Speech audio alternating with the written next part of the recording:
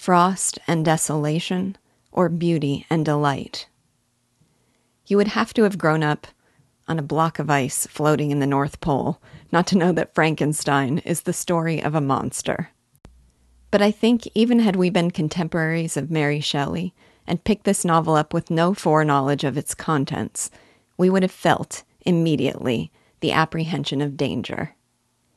In the very first line, Walton writes to his sister, "You will rejoice to hear that no disaster has accompanied the commencement of an enterprise which you have regarded with such evil forebodings." No disaster has happened, yet. But those evil forebodings linger in the air. Walton himself declares that success is assured, suggesting that what lies ahead for us is adventure and triumph. But do we trust him? First, that confidence wavers.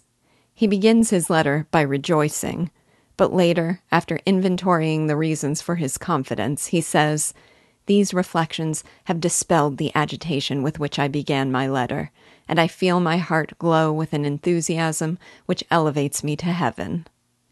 So perhaps he is not always as assured as he seems.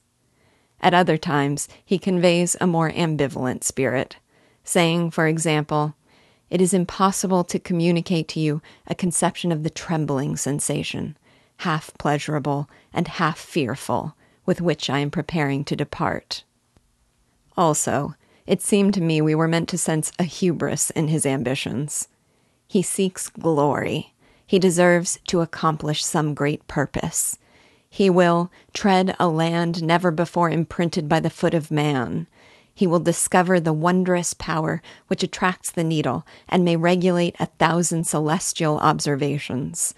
He will confer an inestimable benefit on all mankind to the last generation by finding a northern passage. That sense is confirmed by the stranger's warning.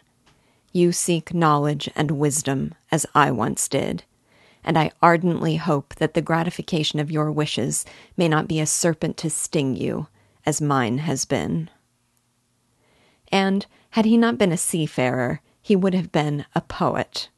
The works of Homer and Shakespeare entranced his soul and lifted it to heaven. He confesses that his attachment to and fascination with the dangerous mysteries of the ocean can be attributed to the influence of the modern poets. He begs his sister not to despise him as a romantic, but I couldn't help but feel he was romanticizing his visions for this undertaking. Whatever the air of evil foreboding, these opening letters stirred in me eager anticipation of a great adventure. When Walton says, "I am already far north of London, and as I walk in the streets of Petersburg, I feel a cold northern breeze play upon my cheeks, which braces my nerves and fills me with delight." I, too, felt the breeze and the bracing and the delight. And when he says, "Inspirited by this wind of promise, my daydreams become more fervent and vivid. I try in vain to be persuaded that the pole is the seat of frost and desolation. It ever presents itself to my imagination as the region of beauty and delight." My expectation was, perhaps it will be both.